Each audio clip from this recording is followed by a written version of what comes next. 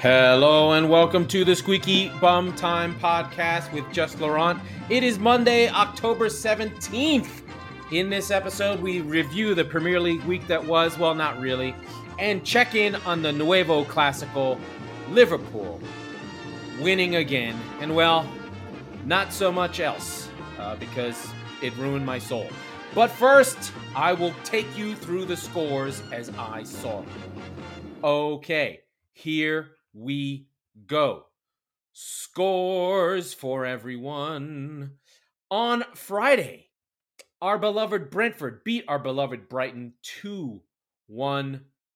This was an Ivan Toney game. Good stuff from him. He scored on an amazing flick, and then I think he scored a penalty, but I'd have to double check. Then the snooze fest on early Saturday morning. Jesus Christ. Leicester 0, Crystal Palace 0. I need Crystal Palace to be better, but it's not a loss. You know, Crystal Palace could have pulled this out. Leicester could have pulled this out. Blah, blah, fucking blah. Then the first good game of the day, and probably the only really good game of the weekend, on Saturday at least, Fulham 2, Bournemouth 2, Gary O'Brien undefeated. Fulham could have won this game, should have won this game, but the 2-2 does it justice. That was the best game of the day. Gary O'Neill, sorry. I'm calling him Gary O'Brien. I'm calling him this. I'm calling him that. Mitrovic came back, but he was not good and did not have as much of his normal oomph and bounce that you'd like. But Bournemouth, I don't think they're going down now. Okay, then Wolves defeat Nottingham Forest. God, this game was also terrible. Wolves are terrible. They get a handball that allows them to score by Nieves on a penalty. Forest score a goal. That's the big news of the game. Wolves score a goal, and Nottingham Forest are just terrible. Then Tottenham win at home against Everton, 2-0. Ho-hum, Harry Kane dispatches a penalty, and then Højbjerg almost fucks it up, an easy shot at the end, but he finishes it. And Conte keeps his team ticking over, keeps the team moving. The secret to this game was Richarlison getting hurt and Basuma coming on, and that 5-3-2 a little bit different, or 3-5-2 a little bit different than the 3-4-3 that Spurs normally play. I love Basuma. We love Basuma. We've been talking about Basuma for years, but you know, Spurs just keep winning. They're keeping pace. They're in the game. They're still doing their thing as they see fit. So they roll on, and they're still not doing it pretty, but they're getting it done. Then, on to Sunday, we have Man United 0, Newcastle 0. This was not a good performance by United. Cristiano was grumpy. He came off at 70, and then for Rashford, and Rashford missed a header that you'd have thought Cristiano would have finished. So there's a little bit of trickiness there. Newcastle, you know, they're going to be happy going to this game and getting the 0-0, and they stay where they are. Not anything to really write out about. I think Joe Ellington hit the post, but I think without Eriksen, United didn't really play well. It was Fred, Casemiro in the midfield, not so much. Then Chelsea beat Aston Villa 2-0. This is a Mason Mount game. You know, my friend Kartik Krishnaiyer from World Soccer Talk had always been talking about Mason Mount. I talked to him about it the week before. Chelsea and Mason Mount really get this done. They grind it out. Aston Villa, I think Gerrard's going to get himself fired if he can't get another result. He may not last this week for all we know. But Graham Potter now has, I think, 5 clean sheets in all competitions, and he's got Chelsea playing defense again. This is very similar to the Tuchel time when Tuchel came in, all of a sudden Chelsea started playing defense again. A lot of changes at halftime in this game to try and get the result, or to try and see off the whole thing. But, you know, that's Potter's way. He's still working through the team to try and figure out who his best players are. I like what Potter's doing. He's not losing. He's moving things forward. He's doing what he's supposed to do as a top-notch manager, getting the team organized, moving them forward, and West and Chelsea keep pace. West Ham, after their Thursday-Sunday travails, they get a 1-1 draw versus Southampton. Sure, West Ham should not be getting 1-1s against this one. Declan Rice with probably the goal of the week in this one, pulled in from the corner of the 18-yard box, slotted it home. Really nice stuff. And to be fair to West Ham, they did come back from a paroled goal that was started early. But, West Ham are still plodding along, and Hasenhüttl is still there. He gets his draw. He's I think they've slipped into the bottom three and will go into the table before things all kick off. Then we have Arsenal 1-0 over Leeds. Leeds dominated Arsenal in this game. Arsenal really had no right to win this game. This was a VAR game where goals were chalked off that were given. Things happened over and over again. There was a red card and a send-off at the end of the game, but VAR ended up getting things right in this one. So this was a game for VAR. It still sucked. I hate VAR. Bakary Sakho's first half goal stands up, and Arsenal grind this one out. They get one where they shouldn't have won. Leeds were really good. Marsha's really good in this one. Tyler Adams was everywhere in this. So America looking good in this one. And it looks like when Leeds have their guys, they played the four defensive players at the back. When Leeds have their guys, and Aronson was great, and Rodrigo, this was a good performance by Leeds, and they're going to really feel bad about not getting anything. Bamford missed a penalty in the middle of the second half, which was a shame. But, they get lucky. They get it done. We have to talk eventually about Patrick Bamford's hair, but not today. It's really out of control. And then when Rob Holding was on the pitch at the same time, there was wigs versus hair. It was nuts. But Arsenal get the win, and they have the best start to a Premier League season ever. Not just theirs, any team ever. They have 18. Sorry. They have 27 out of you know what? I can't do math right now. 9 times 3. They have 27 out of a potential 30 points. Not bad by the Arsenal. So they're hanging in there. They're doing well. And then, of course, the final game of the day, and where we'll get into the deeper analysis. Liverpool 1, Manchester City 0. Have I discussed how much I fucking hate this game? How much I hate Liverpool? How much I hate Anfield? Not real hate, sports hate. But then the fucking narrative shift, the goddamn plucky Liverpool bullshit. We have the WhatsApp group. Let me know if you want it. Be in it. I had to close it down because we got a lot of sex and crypto. Usually go together, sex and crypto. But I was talking to Manny, my buddy with John. We talked throughout the whole game just about what was going on, where things were with the lineups. Cities couldn't really be deciphered. The right players were on the pitch, but they were all in different places or moving around. Who the fuck knows with Pep? He's always moving players around.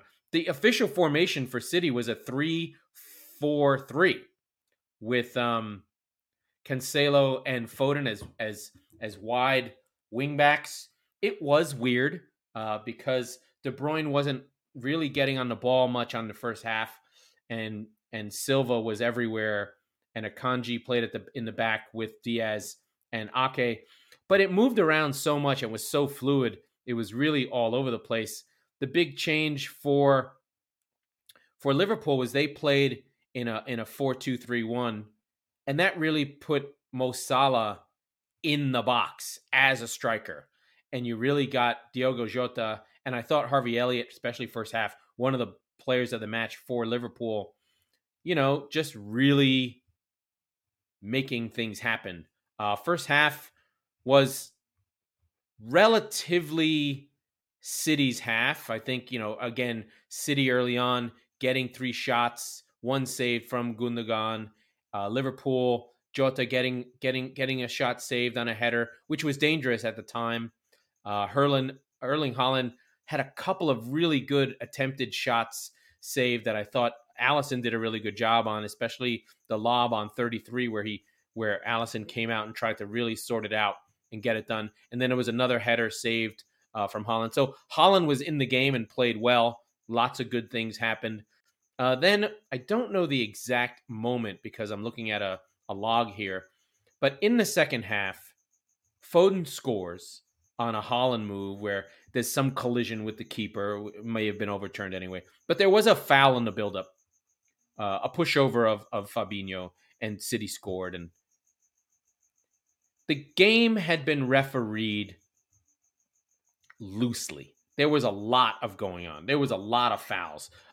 Bernardo, like I said, was everywhere. I thought James Milner was fantastic. Man of the match for Liverpool, Joe Gomez was fantastic. Everything seemed to work. It had the feeling of these Liverpool games that City have played, especially at Anfield. I mean, it was intense. It was breathless. The first half flew by. I couldn't remember any of it, but I felt good about where City were. My initial real takeaways from it were, where the fuck is Kevin De Bruyne? Why isn't he on the ball more?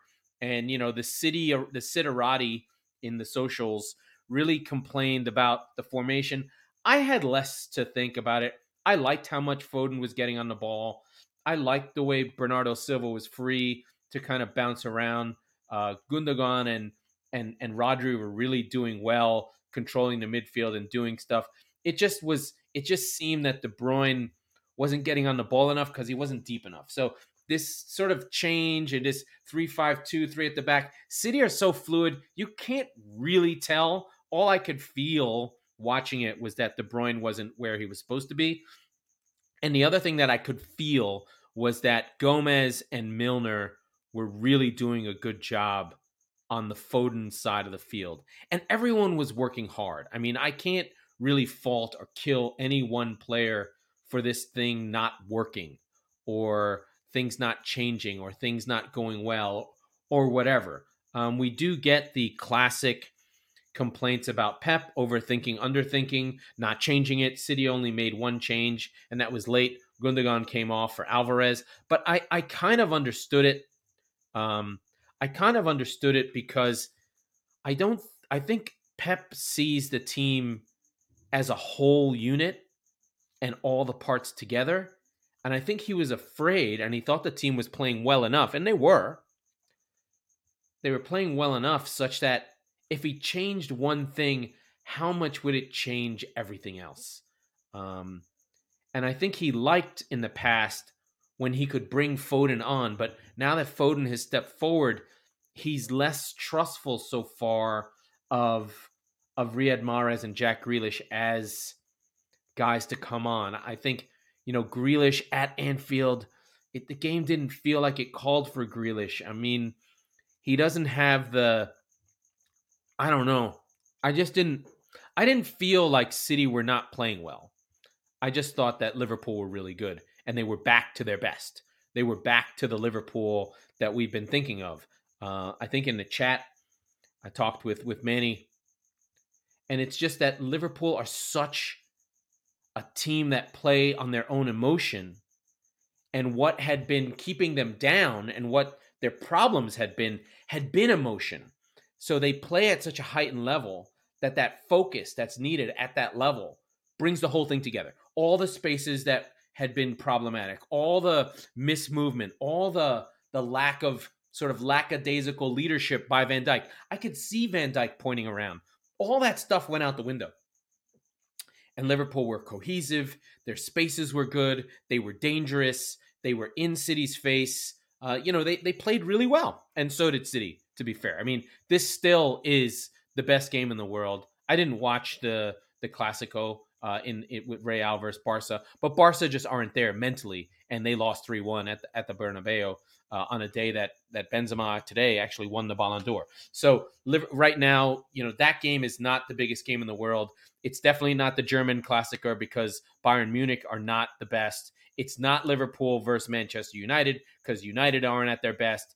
It's not Chelsea versus Tottenham. It's not Arsenal versus Tottenham because those two teams clearly are not as good as these two teams. So I think we can reasonably say that this game, Liverpool versus Manchester City, is the best game in the world. And I don't think that's a crazy thing to say. Has the two best coaches and the best team together. Maybe not the best collection of talent, maybe not all the superstars, but the team there. And then as much as I've been avoiding the goal, Mo Salah, He had come through on his own once and fluffed it, or Ederson saved one, which is unusual. Ederson usually doesn't save one, but he was good in this one. Like I said, everyone was good. Allison was good, and then he scored one. City on a free kick gets to Allison. He boots it, and Cancelo makes a mistake. He's the only one in the back. He's got a hold of Salah, and he doesn't drop off. He tries to jump in and play the ball, and Salah rolls him, and he's in on his own, and he beats Ederson for the only goal of the game. Allison got the assist, so that's goalie assist, which is always fun. I thought the changes that Liverpool made actually affected the game in the last 15 minutes. I thought that the called off goal was actually the turning point. It really lifted Anfield and City, and I think within a few minutes after that, uh, um, Liverpool had shots on goal. Like the chalking off of a goal, it might have been on 50, and I don't remember. The chalking off of a goal really did put City on the back foot, and you can see it in the last 15 minutes. Liverpool were really taking it to City after they made their changes. Nunez was really good. Came on. Sorry, Nunez came on with energy and made lots of mistakes. I think he had a 3-on-1 and tried to take a shot, and then he took another shot when he should have passed it to Salah. So he was in the game. I thought Carvalho came on and did well. For City, like I said, the group was strong. I feel like Diaz and Ake and Akanji were good. The goal was given up because Cancelo was there at the back on his own. And like I said, I fucking hate Anfield. It's a cheat. The fans fucking feel every pain. They kick every ball. They cheered like they were an underdog. They were cheering for throw-ins. They were cheering for corners. They were cheering for tackles. The referee playing it loose allowed for Anfield to be more in the game. So in some sense, we want the games to be reffed without fouls and without diving and all that stuff, so that the game has more flow. But in the case of Anfield, strong tackles, especially Harvey Elliott, really were an advantage for Liverpool. And then the other way, any tackle that City made, he felt like he had to call the other way. So the home field made a huge difference. And by God, I wish that fucking cesspool done of poverty and decrepity and fucking Anfield. I fucking hate it. City are now 0 for their last 20. They have not got a win at Anfield since the fucking War of 1812. I don't know when it was. And it's just painful. And the fucking narrative shift to Liverpool and them being back. And I just got so goddamn annoyed, and I've been annoyed all goddamn day with this sort of shifty, Liverpool, and now Arsenal have a chance. And again, the narrative is just against Manchester City. We're not a fucking cute story. We're not, legendary. We don't have European nights. We don't have our stadium.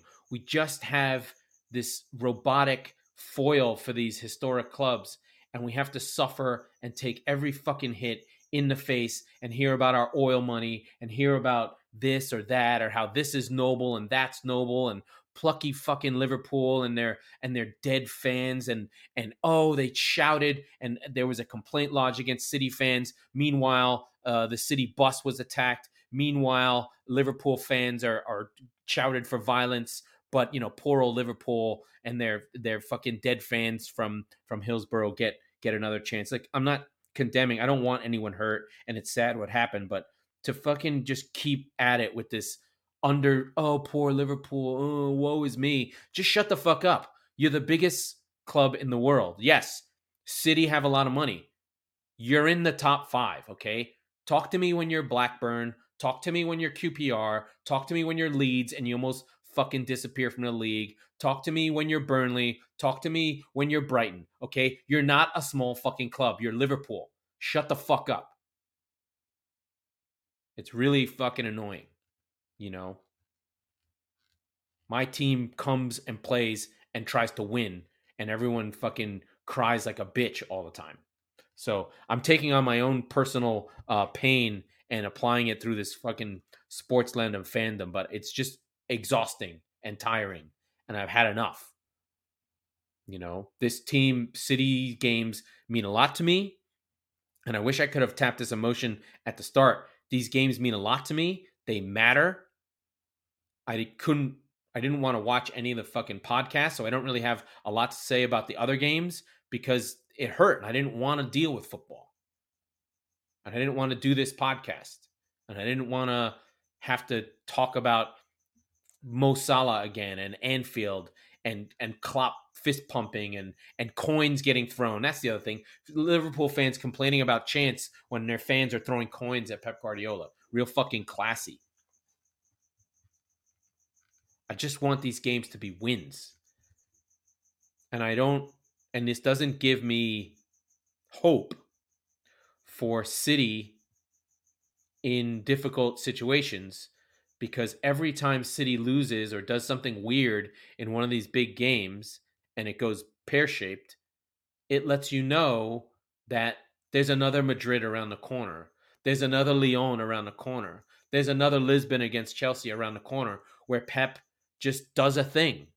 And when it doesn't work, that becomes a narrative. And you feel like he's fucked it again and he's overthought it. And he's been winning all these games and doing all these things. But we decide this is the game we're playing fucking wingbacks. Not that I think that that's the reason City lost. It's just why do that? I don't understand the man. And I never will. So until City win the fucking Champions League and there's a big game or we can win at Anfield, then this is just how it's gonna feel. And it fucking sucks. It fucking sucks. And I hate it. And the faster this game can go away, the better. Because it hurts.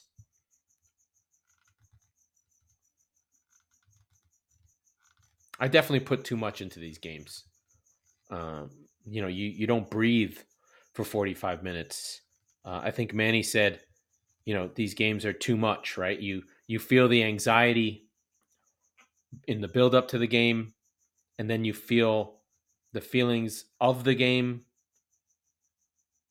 All the calls, all the fuck ups, all the players you hate who make mistakes, all the near misses, all the shots that are shanked, all the fouls that aren't called, all the cards you're supposed to get, and then you win or lose, and you're just completely drained.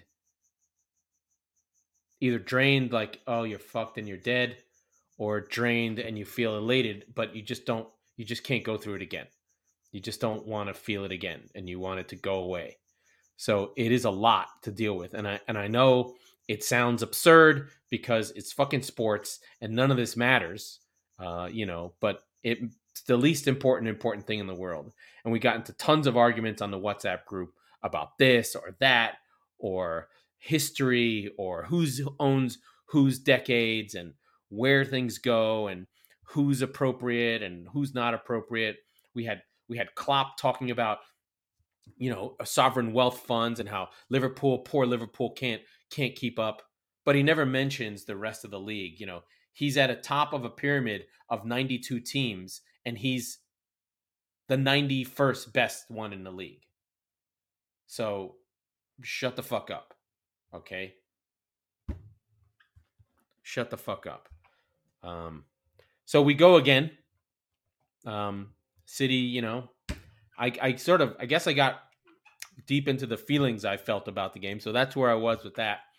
And that's what football's about. So I don't hate the people. I don't hate fans. I just hate these games. I hate losing. I hate the feeling of them.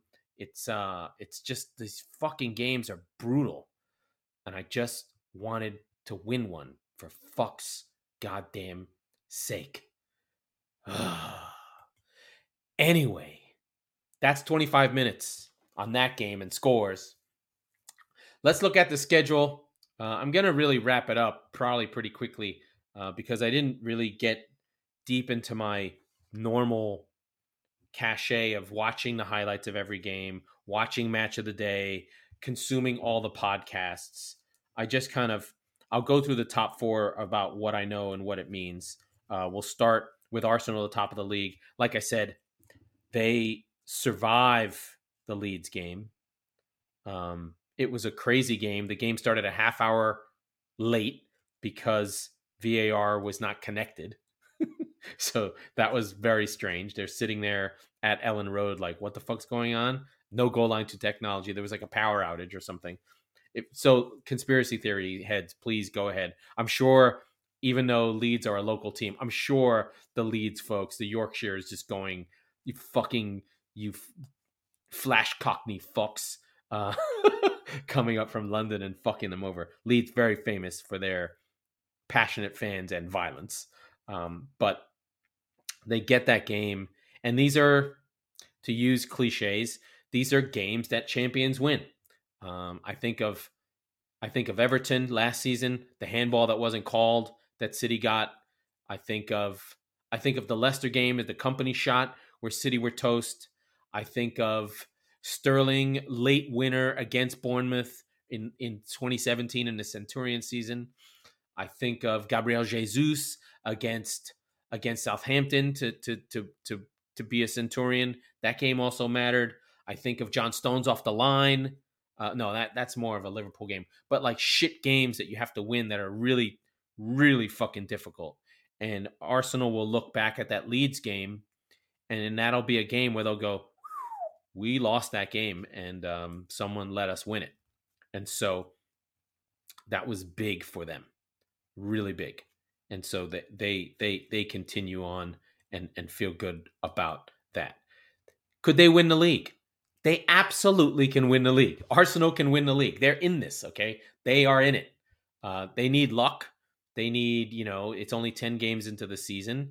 There's still 28 games to go. There's a post-World Cup feeling. There's injuries to deal with. There's crises. There's all sorts of things. What happens to Arsenal after 2 draws in a row and 2 wins in a row for City? Like, if they're 5 points behind, can they handle it? History says no. History says no. But they'll be there or thereabouts. I could move on to Chelsea. Like I said, I gave a little bit more in-depth description, but I think the bigger thing for Chelsea is that Potter is putting his imprint on the team. He's working through it. He's got them playing more like Potter ball. They are making moves that are indicative of a manager taking control. So we're not going to see Mendy anymore. I think Mike and I called this out the beginning of last season. One of the reasons that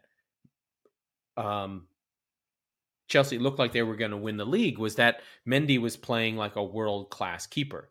And I think after those 10 games early in the season, last season, we discovered that indeed, no, Mendy was a flash in the pan, and he kind of turned back into a pumpkin. And on the reverse of that, Kepa has turned into a $70 million keeper, which is what he was. I told you guys he looks bulkier. He looks in control. He looks more like a Potter keeper who can move the ball and things moving around and popping about. And so things are moving well for Chelsea. They're still playing a little bit funky. I like how much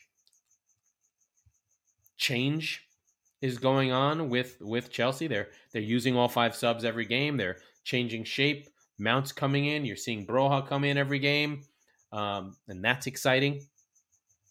But I think we'll see. Chelsea probably won't get there yet because I don't think Aubameyang is good enough. And then I don't know that between all those front players, they're all kind of the same. They need something different. And I don't think that difference is in the side. We know that Gallagher's different, but he's not much of a passer. He's much more of a traditional English midfielder.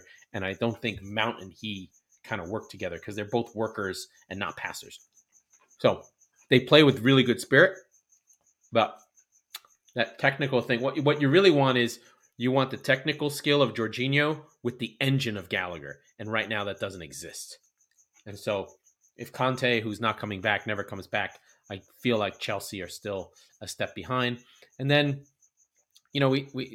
Chelsea is Tottenham is hard to talk about because their performances are rough and they're boring and they're methodical, and they only get into gear when they need to.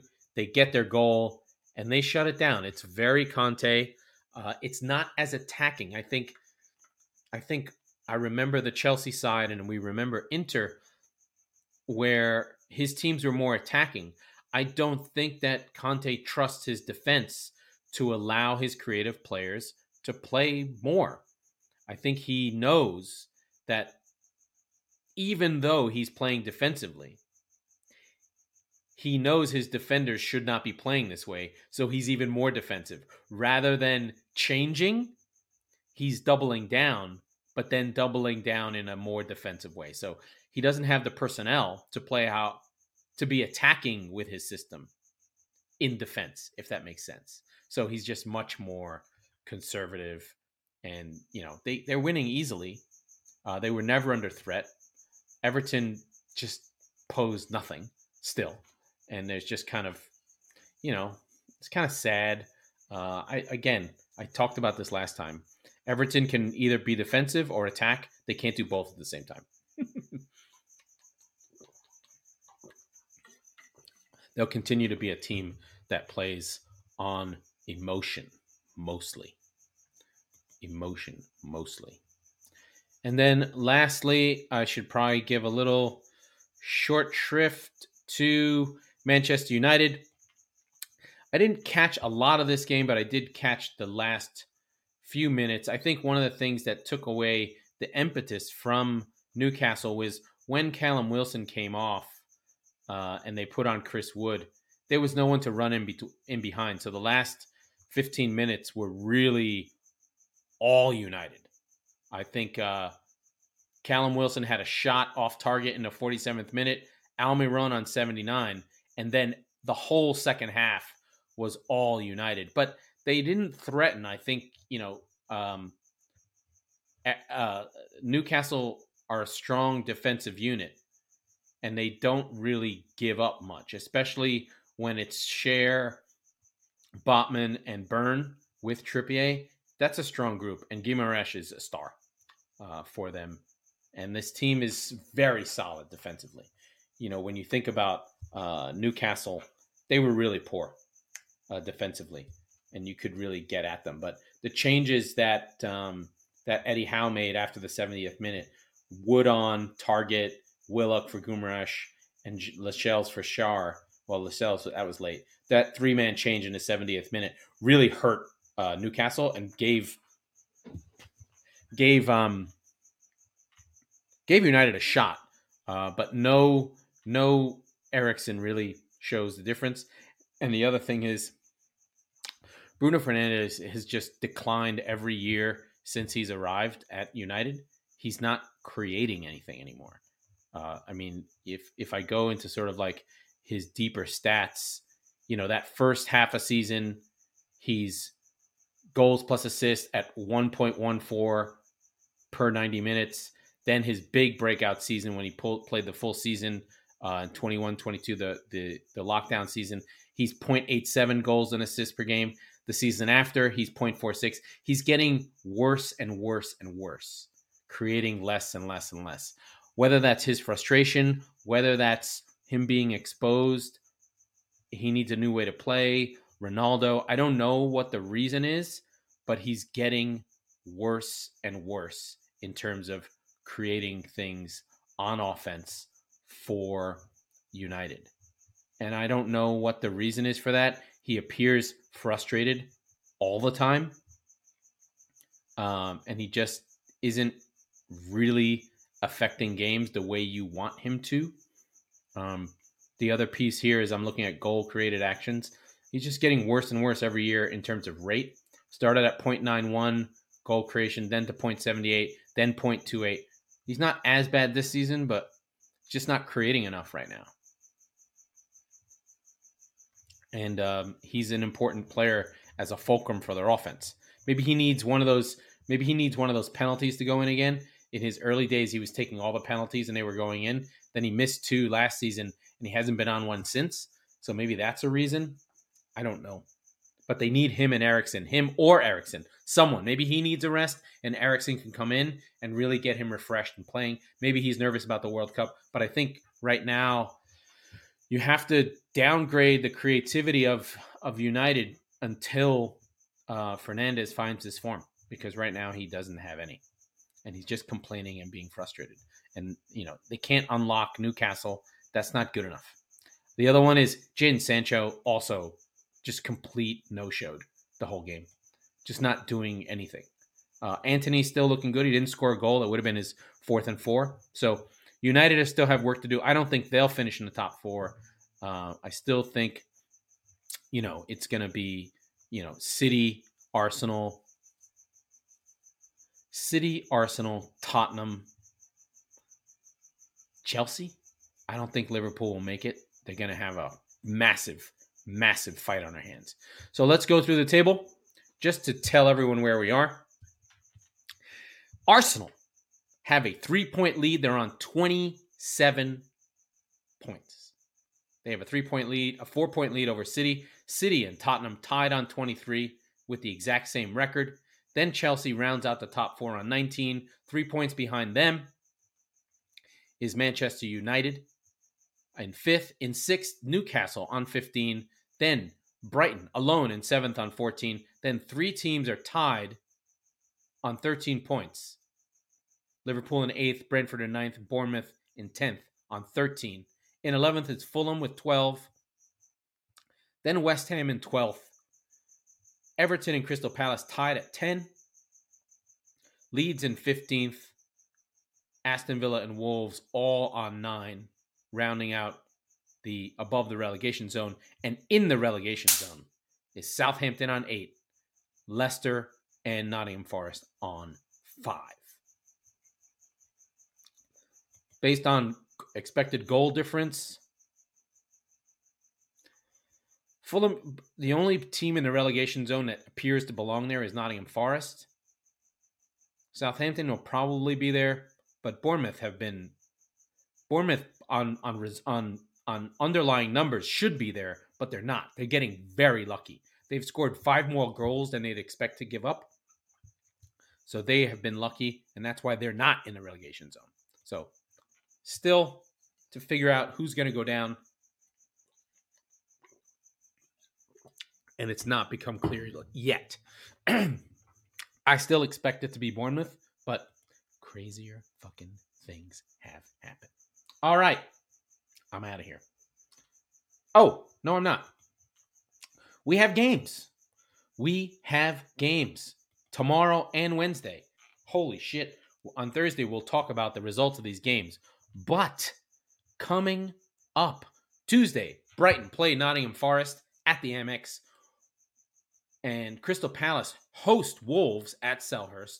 Wednesday, Newcastle play Everton along with Bournemouth and Southampton. A South Coast derby. Should be a good one. Brentford play Chelsea. Yikes. Brentford play Chelsea. These are all night games. So Brentford at home versus Chelsea should be tough. West Ham, Liverpool. Liverpool have to show that they are the real deal. And they get a tough test in West Ham. We'll see where they are. Fulham on Thursday play Aston Villa. This is a winner go home. If Villa lose this game, I think Gerrard gets fired. And then Leicester play Leeds also on Thursday. These are all night games, midweek, incredible stuff. The big one is Manchester United versus Tottenham at Old Trafford. This has draw written all over it because Tottenham's not going to give up shit to United. And Kane could... This is a game where I would hope Tottenham would try to attack, but they'll sit in and just play for the draw and hope United make a mistake. And that's possible. But United Spurs should be a good one. Tottenham usually have played quite well of late versus United. I have the history here. The last game was 3-2. Oh, maybe not. Looks like United have won the last 3. They won the last 3 after the 6-1. Okay. I feel like the 6-1 was last week, but that was a long time ago. United took the last 2 at the Tottenham Hotspur Stadium, and then and they've been some barn burners. The last one being the 3-2 against for United at Old Trafford in March. So big game, big game, big game. Okay. That was the Squeaky Bum Time podcast with Laurent Courtines. I am part of the Chop Sports Network. We record on Mondays and Thursdays, so be sure to subscribe wherever you get your podcast. Thank you to the Chop Sports Network. Thank you to FanHub. And if you're listening on Apple, please rate and review the show. Please share. Please share. This thing is hard to do, and I need everybody's help to tell me I'm doing a good job. Thank you.